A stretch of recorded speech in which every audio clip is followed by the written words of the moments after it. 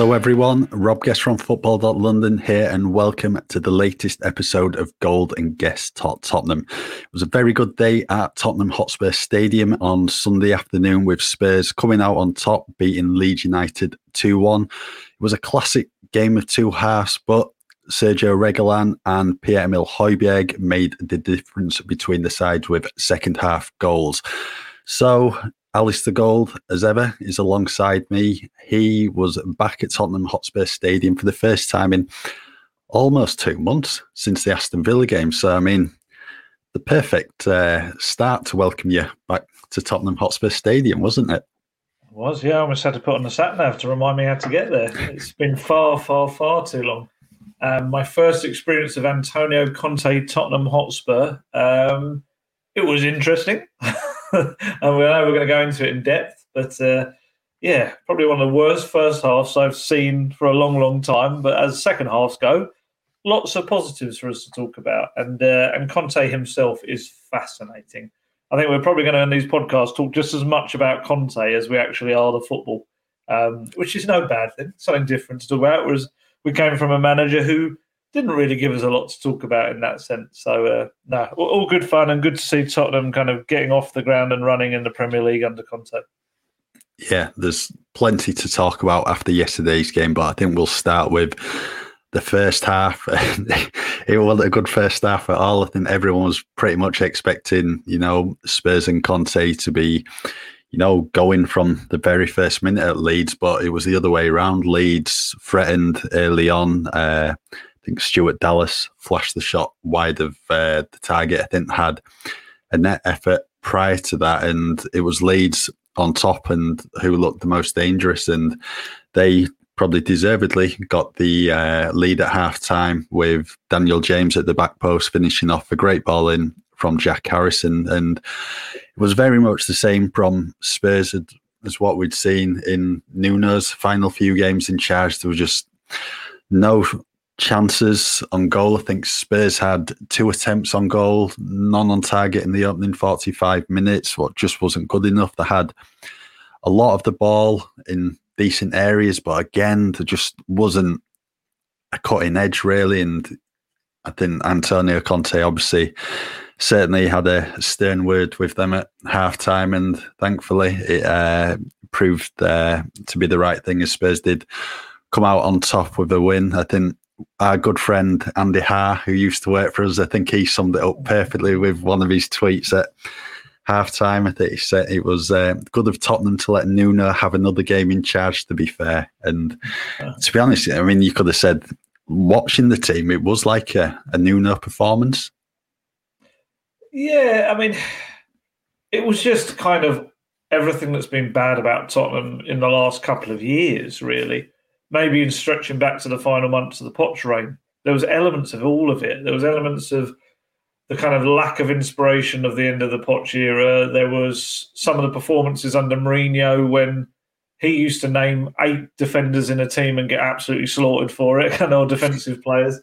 And then, yeah, some of the Nuno stuff was in there as well. And I'm not really one for booing the team and things like that. I'm not a massive fan of that, although I understand it. I understand if you've paid your money, you can vent your... I'm not saying it's wrong. I'm just saying it's not something that I personally don't think I've ever done. But what I would say, I think it served as a bit of a wake-up call, because it was really strange. Like, in terms of, you had Antonio Conte, the stadium announcers like, "Welcome to Antonio Conte," and he got this huge ovation at the start of the game. And 45 minutes later, his team were getting booed off the pitch. The honeymoon was well and truly over within 45 minutes. But I do think on this occasion, the booing served its purpose. And I think they went in that dressing room and he probably didn't have too much of a team talk to do. He probably just tactically, he admitted afterwards he tweaked a few things. But I think in terms of the actual thrust of what would have been his team talk about inspiration and passion and all that, he probably just would have said, "Can you hear that? Can you hear what's happening? The fans are just..." And he said afterwards to us, he said, they were booing, and I agreed with them. I wasn't happy either with what happened in that first half. And what I would say, and this is something I wrote in my talking points today, and again, this comes across as a bit of quite a slight, I guess, on Nuno Espirito Santo. But it's very difficult to kind of put it any other way. Nuno Espirito Santo had his qualities. He had a lot of qualities. Whatever people made of him, he clearly is a coach who can improve players, and he's done that with a lot of players over the years. What I would say, Tottenham at half-time yesterday needed an Antonio Conte, not a Nuno Espirito Santo. And, and anyone that reads my stuff or listens to me and, on this with you, I'm not someone that ever advocates for people getting sacked, anything like that. I don't like that side of football. But I just felt at half-time, just watching Conte, his presence and everything about him, he's someone that looks to inspire people, isn't he? That's what he does. And he's so infectious, the passion and everything he does. And I think in a game like that, and again, it sounds awful, but unfortunately, I can only say this based on my own interactions with Nuno in press conferences and also us watching him on the sidelines. He's a very quiet and unassuming guy. He's maybe go as far to say quite dour on the sidelines. He's not someone that you see going mad. You don't see him shouting. There were games when we watch him and he was kind of sitting on the bench, wasn't he? Just a bit almost felt like the game passed him by sometimes. With Conte, it's just the complete opposite. The man does not stop moving. It's like he's been had an electric shock and he's just constantly flying around.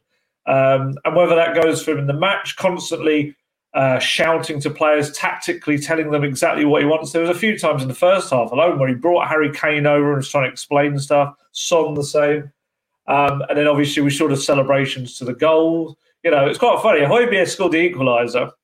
Completely very much like, come on, crack on, let's go. We need to score another goal. Conte's on the sideline like he's won the lottery. He's absolutely pumping his fist and jumping onto his staff. It does. And then we saw him geeing up the crowd, and it's just such a different kind of manager. And, as I wrote earlier, I'm not saying Tottenham needed a cheerleader. They didn't need a cheerleader on the sideline. But to have someone that just has that presence, that aura, that thing that makes you want to play football and be better, as well as being a terrific tactical manager as well, it's huge for Tottenham. And this is where I think they can only improve. Yeah, I think going back onto Conte, what we saw from him yesterday, we've all seen it in the past at Chelsea, at Inter Milan, at Juventus. He's an extremely passionate manager, and that came across yesterday.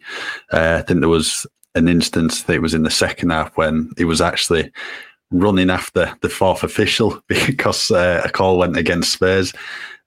First half as well, he wasn't happy when Sergio Reguilón had the ball in a really good position. Could have played Emerson in, who was free on the right. He was just running into the area and probably would have got a shot away on goal. Instead, tried the reverse pass to Kane. Emerson were throwing his hands up. Conte practically turned around in disgust and was yelling towards his coaching staff when that happened. He's a manager who he kicks every ball, doesn't he, with the team. He's just so up and down, and it's great to see. And I think that enthusiasm will rub off on the Tottenham players. And the post-match celebrations were great. To be honest, when he was giving high fives to Emerson and Kane, he nearly took their hands off, to be honest. It was literally some of the hugs. Yeah, full force. Bare hugs on the players. Yeah, and that was every player on the pitch, and that just showed how much that win meant to all. And hopefully they can just really kick on from here, because they've got a manager now in place who can take Tottenham places. So it's going to be really interesting to see over the coming months. I was going to say, did you see? I've seen the footage after we kind of got back from the match of Bergwijn and Doherty, and they're slightly different reactions. All I would say, I think that's one of those things that's probably going to get blown slightly out of proportion. Looking at the way it happened, look, first off, yes, it's human nature that if you're an unused sub, you're not going to be as wrapped up in a victory. Not everyone's a Højbjerg. Not everyone's like that, who is just absolutely 100% about the team kind of thing. There is a little bit of disappointment. But I also think, especially the Doherty one, Doherty, I said someone told me the other day, I'm still saying that name. It's supposed to be Doherty, I think. But, I mean, you kind of watched the way Conte went towards him. It was kind of a bit awkward because Doherty was going in a a slightly different direction. He kind of gets a hand against him rather than a hug, and it's all very awkward.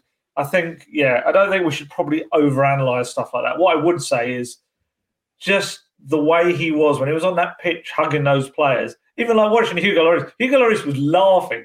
Hugo Lloris was like kind of just so re-energized. He was just like, what is happening? This guy is nuts kind of thing, but in a good way. And he's great. He's in great form in the press conference as well. He's really fascinating as a journalist to ask questions of, although we have to be very aware that I think I was third in line to ask the questions in the press conference, and I had about 3 or 4 in my head ready to ask. But in his first answer alone, he talked so long, he actually covered all of the points I was going to ask anyway. So you have to kind of think quite quickly, like, oh, rubbish, I've got to think of another question. So that's going to be fun for us. But no, he's an engaging personality. He really is. He's got that aura. I think I said that after the press conference. You can just feel that in the room at Hotspur Way. So what he's like for those players, the players can't sit there and just kind of coast. They just can't, because they know he's there screaming at them. The officials know he's going to be on their back, and that's something, rightly or wrongly, that's what the big clubs do, And I think the fans as well. Even the fans, when they went quiet at 2-1 up, he was on them and telling them, come on, where's the noise? They need you right now. And it's good fun. It was good to be back, and it was a really good match to kind of see two very different sides of Tottenham in as well. Before we delve a bit more into the game yesterday, let's start with, obviously, the team selection, as there were a couple of talking points, especially with Oliver Skipp banned and then Christian Romero picking up an injury on international duty. I think from Conte's team selection, what he does show, he does listen to Golden Guest Tottenham, because I did say Japhet Tanganga would be perfect as a right-sided centre-back if they are going to operate again with overlapping centre-backs, what was very much the case. And then the other big talking point was Winky coming in instead of Skippy. Yep, and that meant Tanguy Ndombele was on the bench. I think, I can understand why Tanganga started. I said that in the previous podcast, but I just feel watching the first 45 minutes that Spurs needed an attack-minded midfielder in there, because Højbjerg and Winks were just sitting rather deep, not really having an impact on the game going forward. And, Spurs did struggle, and the stats highlight that. 2 attempts on goal, no shots on target. So I think that's something that Conte will have spotted, and hopefully we will see a bit more of a attack-minded midfield in the coming weeks. But Oliver Skipp will be back for Sunday's game at Burnley, and Conte's got a decision to make. For me, I think Skipp comes back in. I think Winks played well in the second half, a lot better than he was in the first 45 minutes. But that's one thing coaches want, and that's a bit of a selection dilemma, and he's going to have that over the coming weeks. For you then, I mean, I know what you're going to say. Tanguy should have started. Go on.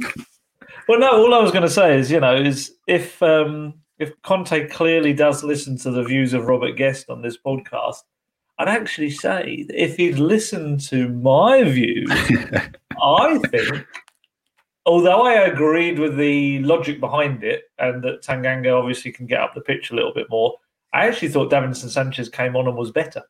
Yeah, I agree. Thought he came on and played really well.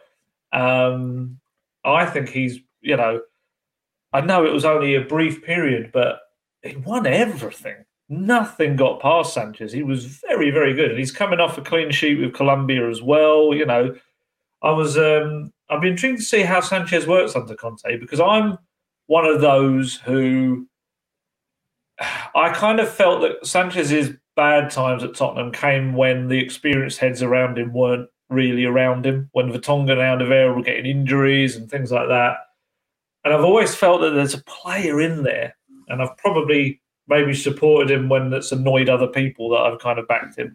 But I just feel that with maybe someone like Conte, he could really get the very best Davinson Sanchez out there.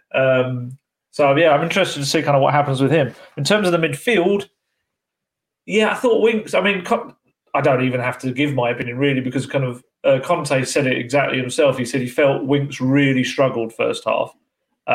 He said, but that he wasn't alone. The rest of the team did as well. But second half, I think his exact expression was, you saw his personality come through. And I feel that's fair. Yes, of course, I would have started on Dembele because I still feel Spurs are lacking that creativity through the middle. And I feel we saw Kane having to come deep so many times, or, we're going to come to him in a bit, but even worse, especially the first 45 minutes, Lucas Moura was coming into that position where maybe Tongi would normally receive the ball when you'd see him spin around and lose his man. And unfortunately for Lucas, he was getting the ball in situations where he wasn't able to keep it. Whether that's because of the amount of people around him, the Leeds players, or whether it was just poor control, I don't know. But that's the area where Tongi would be receiving the ball. I suppose we could talk about the midfield right now, really. It's probably a nice segue into it anyway. I think I said to you at one point in the match yesterday, it's like there was no midfield in the first 45 minutes. It was such a weird setup. I can't imagine. Well, I don't know. Conte did kind of almost indicate that he wanted them to be compact and allow Leeds to have the possession because he didn't feel that would suit Leeds, I think was his idea. But what it resulted in is you had Winks and Højbjerg standing on the toes of like Dyer and Tanganga and Davies. And they were, when you got the wing-backs also being quite far back and deep, you ended up like with a 7-3 formation. It was the weirdest thing. And what you ended up with was Eric Dyer playing like a quarterback in NFL, just spraying these long balls over the top, which some of them worked. Ben Davies actually had a chance through one of them. But on the whole, it was kind of aimless. And then, like I say, you kept getting that ball to Lucas, which, Lucas should not be there. That's of no use to Tottenham. Lucas coming there with his back to goal to try and get the ball. It doesn't do him any favours.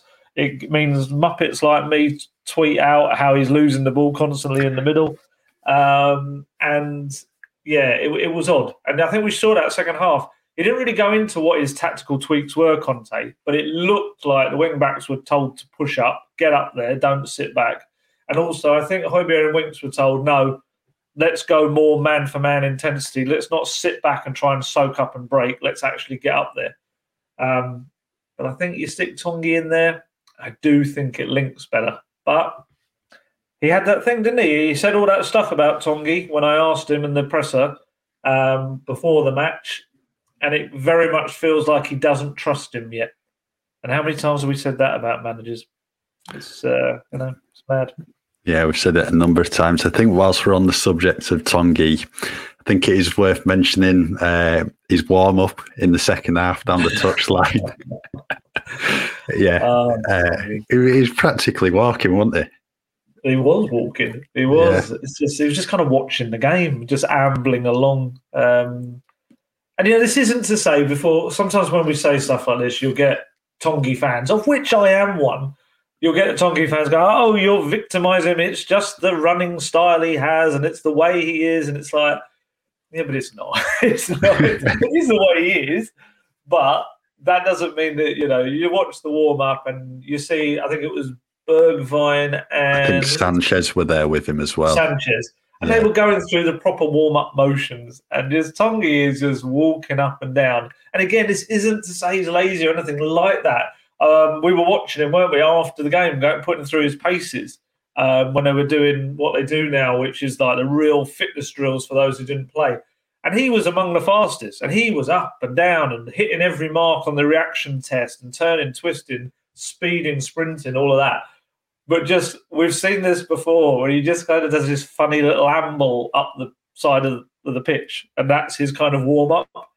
But which is funny because he doesn't really get the injuries he used to. So he must be preparing himself properly at some point when he comes on. But yeah, not in that moment. It was weird.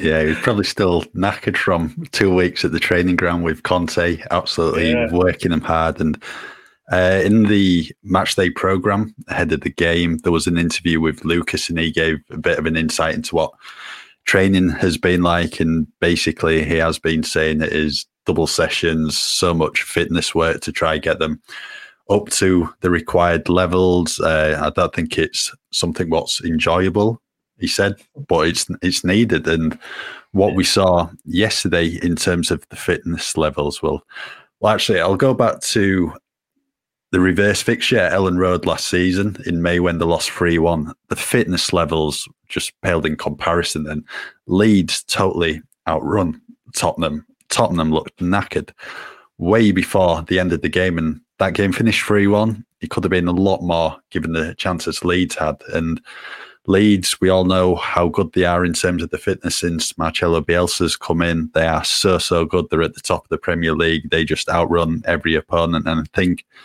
only one team prior to yesterday had outrun Leeds in the Premier League game this season. But then Tottenham did exactly that, and they outran them. In the second half, they covered 3.7 kilometres more ground than Leeds. I think overall it was 112 kilometres compared to 108 from Leeds. So, but even in the first half, weirdly, I didn't realise until I looked after, even in the first half, it was more than half a kilometre more as a team they ran than Leeds. Yeah, it was 0.5 exactly. So that just shows you the work Conte and his three fitness coaches have been putting in on the training ground over the past few weeks. I mean, 3 weeks tomorrow since he was appointed as Spurs boss. So, you know, to outrun Leeds a couple of weeks into your Tottenham tenure, when you've had a lot of your players away on international duty, you've had limited first team players to work with. I think there was about 11 at Hotspur away during the international break. That shows the work the players are putting in and the work Conte's putting in on the training pitch. So that certainly bodes well going forward. And I think he said yesterday in his post-match press conference, when you asked him, they're certainly not there in terms of the levels of intensity yet. And that's something they can improve on. So if they can outrun Leeds yesterday, I mean, it could be very good once they are at the fitness levels Conte and his free coaching staff want them to be at. So, yeah, I think that's something what can bode well going forward for Tottenham. Yeah, it was an interesting one. I asked him about that. He was very much like, he was like, yeah, it needs to be more. And he actually admitted he was scared because he wanted to use that tactic. He wanted to outrun Leeds and he kind of, I don't know whether maybe that was the reason for the first half setup. Maybe he thought, I don't trust the players are fit enough yet. And I think at half time, he just decided, nah, stuff this. We've got to go to exactly what I want the team to do. Let's outrun them. Let's match them man for man. Let's absolutely go at it. And it was a much better Tottenham. And I think that's because of that. So that was quite interesting, kind of admitting his doubts about their fitness and how much they've been able to do thus far. And, you know, Harry Kane at the end. Oh, my goodness. Harry Kane looked shattered. He was like, I saw him like trying to take breath at some points, and it can only be good for him. It can only be good for him. And I felt he was a lot better on the day as well, Harry Kane. I think if you're a Spurs fan and you have maybe been questioning his desire and his hunger to still play for Tottenham, I thought yesterday was a really good game to see that I think he's back in that regard. You know, but yeah, fitness, just finishing off on the fitness thing, definitely there's some fitter players than others. I mean, like even Reguilon had to be subbed off towards the end yesterday because he was knackered. He just up and down roll up and down the left. And I think this is where we see the likes of Emerson. We were told before he arrived that his fitness was just incredible. And I think we're seeing that with him. But yeah, it's all about time now. And this is the problem, is they've got Thursday night matches all the way up to Christmas. There's very little time for him just purely able to have training sessions based on fitness. He's going to have to do a little bit like Nuno used to say, use the matches as the fitness sessions. So, you know, we'd imagine there'll be a few changes for Moura on Thursday night. And all of those players are going to have to play an intensive game, really. Whether Moura want to or not, I think Spurs are going to have to press and harass and just essentially have that high intensity for the whole 95 minutes. And otherwise, they're never going to get to the levels that make Conte tactics work, you know? Going back to Harry Kane, I thought he was good yesterday. probably just the goal missing from his performance. Looked a lot more hungry. The intensity was there. Really unlucky at the start of the second half. I mean, going on Tottenham's performance in the first half, they literally came straight out of the traps and could have scored within a couple of minutes. Good effort from Kane. I think Meslier saved it with his feet, hit the post and went out. But there was an example later on in the second half where I think Cooper was at his back or one of the other defenders and he just rolled them like the Kane of old. And he was just unlucky not to get his shot away because he was in such a good position. So, yeah, it's a shame he wasn't on the target yesterday, but I think there's certainly some positives you can take from his performance. And then looking at the fixtures coming up, there's Burnley away this week. Who they are? Brentford at home, Norwich at home, Brighton away. So there's some a nice set of fixtures coming up to build some momentum ahead of a potential top four push. And that's going to give Kane a chance to add to his one league goal. And if you can do that over the next 4 games, then that's exactly what you want from a Tottenham perspective when you're going into big games away at Leicester and then at home to Liverpool prior to Christmas. So, yeah, no goal for Kane, but certainly positives you can take from his performance going forward. Yeah, he was. It was, like I say, he was the playmaker in the first half. He was having to just provide any creativity. It was one he did, was it first half or second half, when he did this really lovely turn? Really used his strength in the box, but it didn't come. I think he just about got a shot away and the keeper blocked it. It was on Cooper, I think, yeah. Yeah, and that for me was the sign that he's fighting again. And let's be honest, and he said it himself, if you can't get yourself excited about Antonio Conte being at Tottenham, I don't see as a player what else you need really to get you going. Because Harry Kane ultimately wants to win trophies at Tottenham. That's always been his thing. And you've got someone now who's absolutely... his CV screams silverware and trophies, and that's what he does. He doesn't go to places unless he's going to win. And I can't see how that doesn't transfer across to Kane. And I think it is. I mean, I was just trying to look to see if I could find...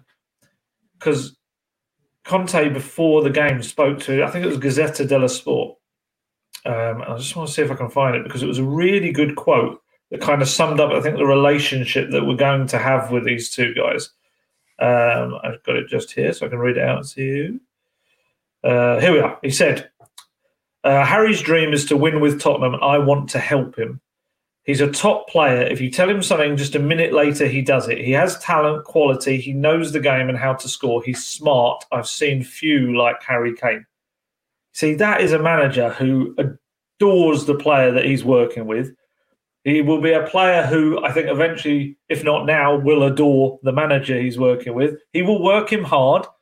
But everything I've always heard from people around Harry Kane is that Harry Kane likes to be pushed fitness-wise. It's almost when he isn't, that's when maybe, I don't know, maybe falls into certain ways. I don't know.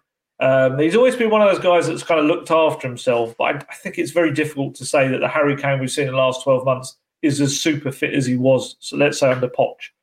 And if Conte can get him back to where he was, and the hunger does appear to seem to be there, and, Spurs could easily win silverware this year. And this is with full knowledge of what Tottenham Hotspur have always been like.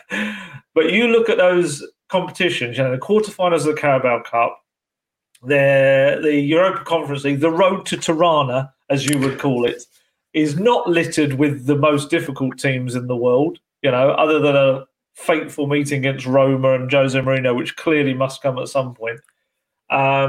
I think in someone like Conte, I think they've got a really good chance to win silverware. And that's what Kane wants. And then next season, maybe the league is the utmost priority.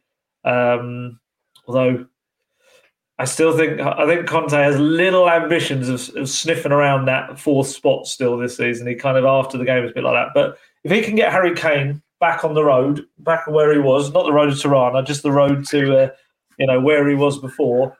Get Son. There were little bursts from Son yesterday as well. just to show that he's starting to find his feet again. We know those two are firing. Tottenham are a completely different outfit. Yeah, they are. I think one person we need to mention as well from yesterday, the return of Ryan Sessegnon on the pitch for Tottenham in the Premier League for the first time since January 2020. I believe it was the home win over Norwich City, the last time he was in league action for Spurs. So really good to see Sess back on the pitch. Made an impact when he came on. Nice header, what led to Son running through on goal, and then they put in a decent cross, what I think was just behind its intended target late on. So I think there's certainly positives you can take from Ryan Sessegnon returning to the pitch, and as well as it was for Reguilón to score his first Tottenham goal or his second Tottenham goal, if you want to ask Dele Alli and Pierre-Emile Højbjerg, as they were alluding to his cracking own goal against Aston Villa. I think that position might suit Ryan Sessegnon more than it does Reguilón, because Sessegnon's proved in his time at Fulham how good he can be going forward. He can also defend. I think there's always been comparisons with Ashley Cole, and that's where they see his position in the future, moving back to becoming a top quality left back. He's someone with all the attributes who can be a good player for Tottenham, but ever since he's coming through the door back in August 2019, he's just been hampered by injury after injury. And even this season, when returning from a good loan spell at Hoffenheim, looking to kick on, injuries have again proved costly to him. So it's really good to see Ryan Sessegnon back on the pitch, and fingers crossed we'll get to see him in action on Thursday against NS Miura. That'd be nice if you could get a start and, really show Antonio Conte what he's made of.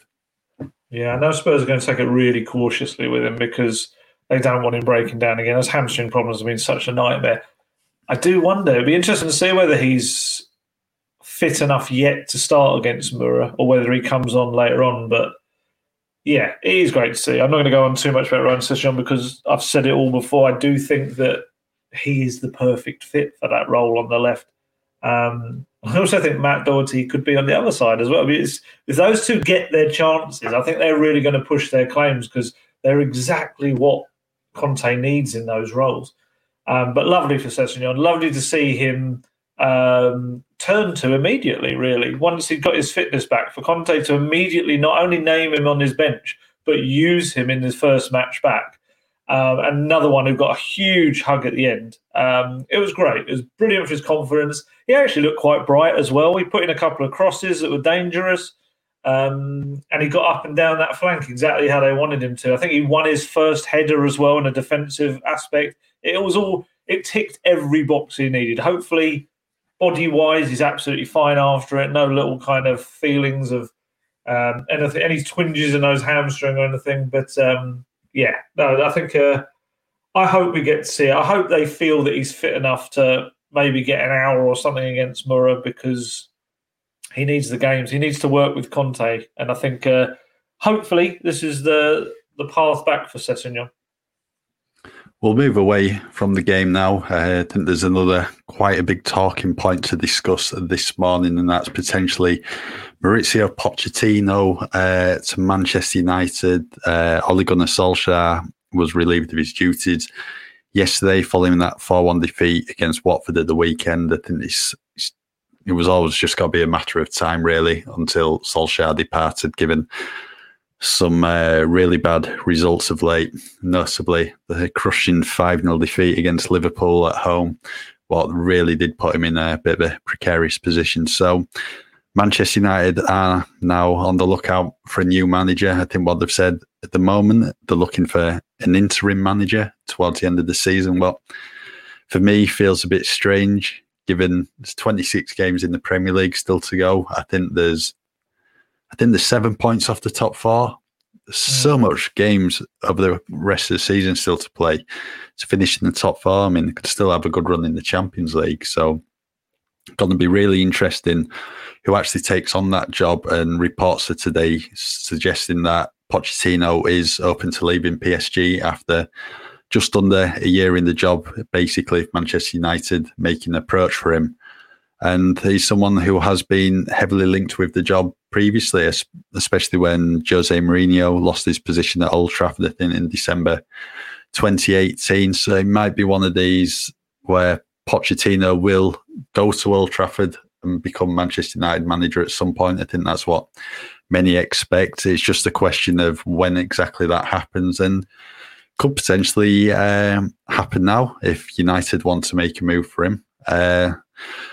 Do you think he'll end up there, Ali? Oh, man. Before I answer that really difficult question, I just want to very quickly say, only because people will complain, and maybe rightly so, I just want to very quickly give credit to Lucas Moura for the second half. Because probably, I think in this podcast, we've only mentioned how poor I think he was, along with the rest of the team in the first half. But actually, second half, played a pretty crucial role, really. You know, he set up Kane and Son for early chances in that second half. Obviously, both of them hit the woodwork. He teed up Højbjerg, got the assist for his goal. He won the free kick that Dyer hit against the post and Reguilon smashed home. So, yes, just before the Lucas fans out there say, what are you doing? Because I got a few of those after a tweet saying that he hadn't been particularly great in the first half. Yes, I know he works very hard. And yes, I know he's always offering himself as an option. And that's fantastic. But, you know, that first half, the whole game, I think he had something like 64% pass success, which was less than anyone else on the pitch. And that's the one side of his game he's still got to improve. But there's no taking away from the fact that, yes, he was a big influence on Spurs' improvement in the second half. But yes, back to Poch, who weirdly, there's quite a good link with Lucas, isn't it, when you think about the Champions League final and then dropping him and all that sort of stuff. Poch, I think probably a lot of Spurs fans would be utterly devastated if he were to take over at Man U. I would say as a fit, he's far better fitting Man U than any other club he's constantly linked with, and even the club he's at right now. I think Man U, the whole setup there, the way they want to use their academy, the way they want to build, the fact that he adores Sir Alex Ferguson, they had that very public lunch together and all that sort of stuff. Yes, he clearly is a great fit for Man U, I think. I think they'd have to be patient with him. I don't think he's going to come in there and win them, you know, huge things straight away. I think he needs time. That's how his job works. Yeah, I mean, they've essentially said, haven't they? It's not going to be a now thing. I don't think it'll be something in the summer. I think having an interim manager probably helps Tottenham right now in terms of, I think that keeps United in a state of flux. And, you know, I don't think they probably transformed too much from what they were under Solskjaer. But yes, it'd be a funny one because Spurs clearly wanted Poch to come back the summer just gone. I think Poch wanted to come back, but clearly his position at PSG were never going to let him go, and they kind of extended that option on his contract as well to make sure that it would have been incredibly expensive. PSG don't have to accept any money, do they? They just say, yeah, whatever. And I think, well, there is, I don't even have to think, there is a clear desire from Poch to one day come back to Tottenham and have finished that unfinished business that he's got. I do wonder whether it might ruin some plans that Tottenham might have. You know, if you were going to be slightly cynical about the way the football world works, you know, we said this before, Antonio Conte, his MO is that he works for about 2 years on the whole at most clubs he's at. Juventus a little bit more. I think it was 3 years at Juventus, wasn't it? I think it was, yeah. And so maybe Spurs have looked at that and thought, okay, well, maybe in 2 years' time, then it will be time for Poch to come back. I think that would take them up to the end of his contract, maybe at PSG. Was it an 18-month contract he signed at PSG with option of another year? They took the option, didn't they, for another year? Yeah. So I think in a logical world, is Poch likely to be at PSG in 2 years anyway? I'd say no. I think it's just such a volatile club and the way everything were. And he clearly, I don't think he's entirely settled there yet. You know, I said this before, I think that, you know, his family is still living in England because Mauricio, his youngest, is still playing for Watford. And I think he's still living in a hotel as well out in Paris. So he's not entirely settled in that role. And it's a very different one. Obviously, he's got Leonardo as a sporting director and There's been a lot of French reports about how that relationship works or doesn't work. I wouldn't be shocked if Poch wants to come back to England. Like I say, I'm pretty sure he did in the summer. But right now, I can't see it happening as he signs to Man U tomorrow or something. But I'd be surprised. I'd be surprised at PSG mainly if they allowed that to happen. They'd have to have someone else lined up, I think, for that. But yes, I think long term he would be very good for Man U, and I think that would be pretty upsetting for a lot of Spurs fans to see him doing what he did, but up the road, quite a long way up the road, up in Manchester. Well, Zidane's been linked with the United job as well, and for me, what probably makes sense to me is Zidane goes to PSG. So I don't think his English is great, is it? So, would that be the ideal appointment at United? Probably not. And then Poch goes to United. I think Poch to United is a good fit. Like you've said, it just falls into place, really, everything they want and what he can offer. So, yeah, that's certainly one everyone from a Tottenham perspective and Manchester United perspective are going to be keeping an eye on over the coming days. I was going to say, isn't there something about Zidane wouldn't ever work for PSG because of his Marseille origins and stuff? I feel that there's something that's been said there at some point. So I don't know whether him to PSG would ever be a goer or not. Again, as he gets appointed by PSG tomorrow. But, I'm sure I remember reading that somewhere. Right. Well, that's one we'll have to keep an eye on as well, see what happens there. So it could be a bit of a managerial merry-go-round. Before we finish the podcast, last couple of minutes, we'll just quick preview on the NS Miura game as Tottenham are back on the road to Tirana on Thursday, and you will be heading over to Slovenia. Okay. Whether it's via Austria or not, we don't know yet, but we'll have to wait and see. So I think a lot of people will probably have expected Tottenham to have progressed through to the knockout phase of the competition so far in the Europa Conference League, but that's just not the case after the draw in Rennes and the defeat away at Vitesse. So this is another must-win game as Spurs, need to finish top in the group to avoid having, I think it's a playoff round if you finish second against the teams who finish third in the Europa League. So, yeah, it's going to be interesting to see who goes for in his team. You expecting many changes? It's a really difficult decision. I was thinking about this one earlier. They've got to win both games to kind of top the group, really, realistically, just to make sure that's how you do it. In which case, the argument would be that you play, a stronger team than you would have normally. I mean, the other side of it, obviously, is that he's also being very wary of the fitness of his players. Has got to take into account that going to Turf Moor a couple of days after you return from Slovenia is probably one of the most battling games, especially coming after Leeds as well. To go straight into another fight of a match. And Turf Moor is a place where, it's always been tight and tough for Tottenham. There's been a few draws there and stuff. It's maybe different when Spurs are at home, but at Turf Moor, it is a proper battlefield. And I don't know which way he's going to go at this point. There's a part of me that thinks the other players need that fitness if he's going to be using them.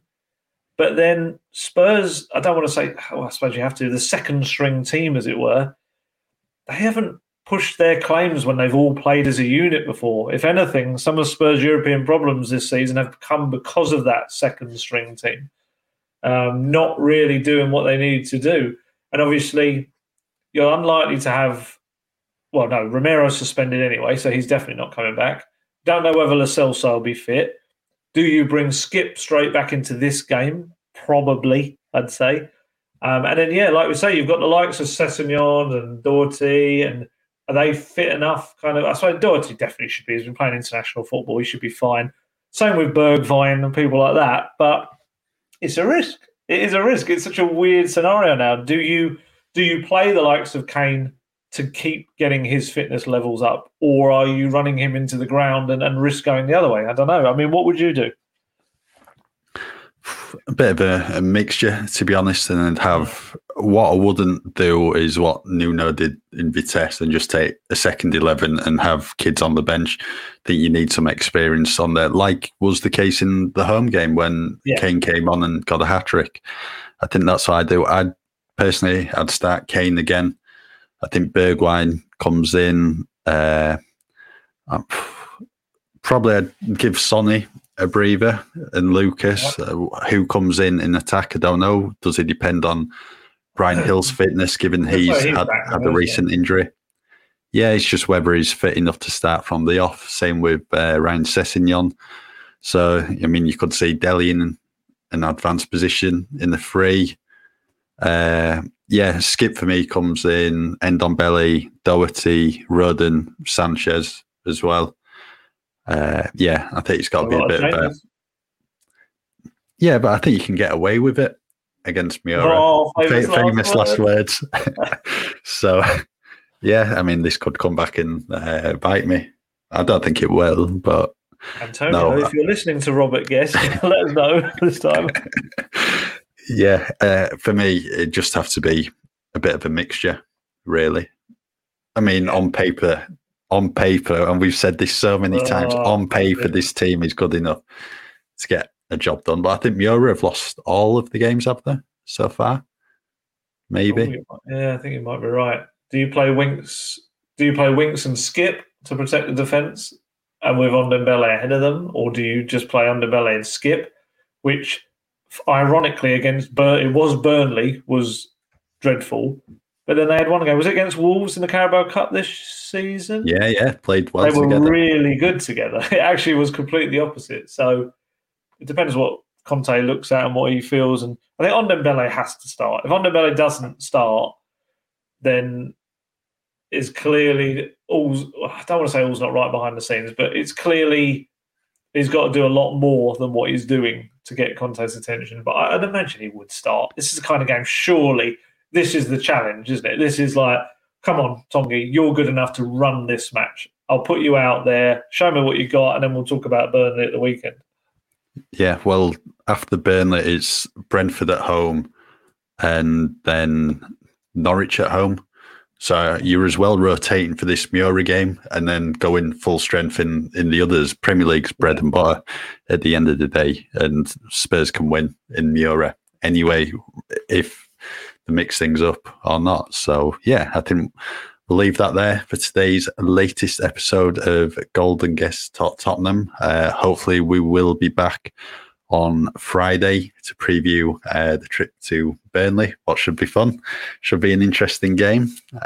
So, yeah, as ever, thank you for listening in. If you'd like to give us a rating and review on iTunes, that would be fantastic. If not, just keep with us at football.london for all your latest Tottenham news.